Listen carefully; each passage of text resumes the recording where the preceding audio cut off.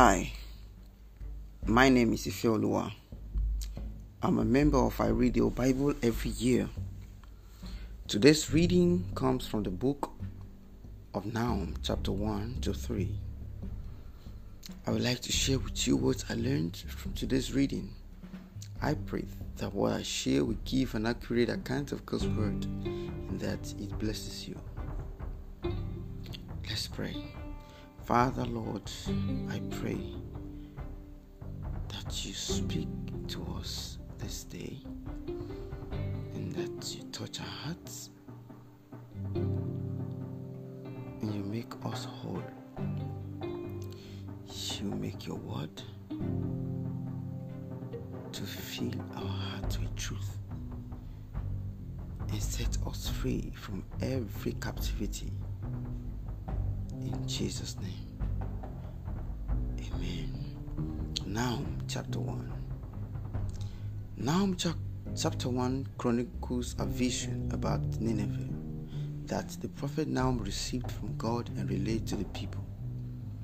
God began his message in Nahum chapter 1 by stating he is a jealous and angry God. He said he would take vengeance against those whom he deemed were his enemies. He will not allow the guilty to go unpunished. Nahum chapter 1 goes on to say that the Lord is also good and merciful.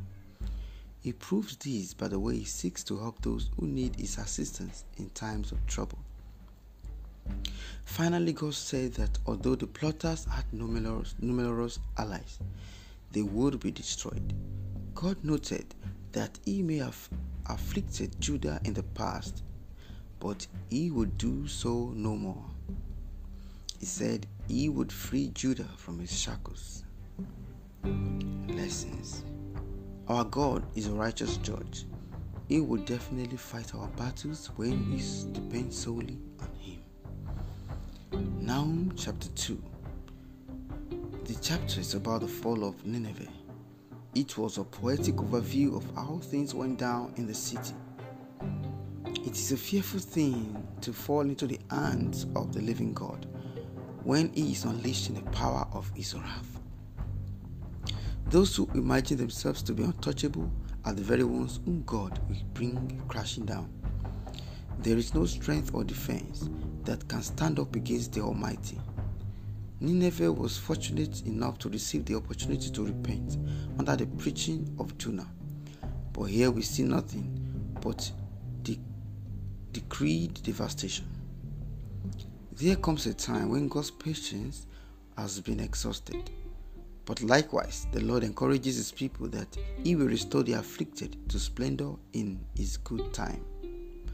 All this was fulfilled when Nebuchadnezzar, in the first year of his reign, in conjunction with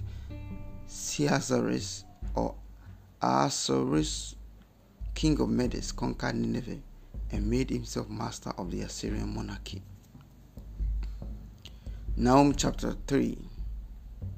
The Lord used the Assyrian Empire and its capital city Nineveh to carry out its judgment on the northern kingdom of Israel, which it conquered and exiled in 722 BC. The king of Assyria captured Samaria and carried Israel away into exile to Assyria. Therefore, the Lord would judge Nineveh, causing her to lose her power and disappear from the scene. The Lord's action against Nineveh would demonstrate that he alone has complete power and control over the world he created. God, not Nineveh, is all-powerful.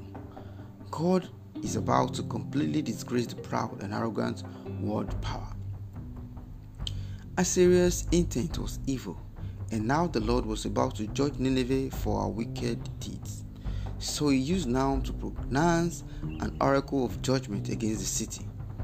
God used Jonah to pronounce destruction upon Nineveh roughly 100 years earlier, and Nineveh had repented.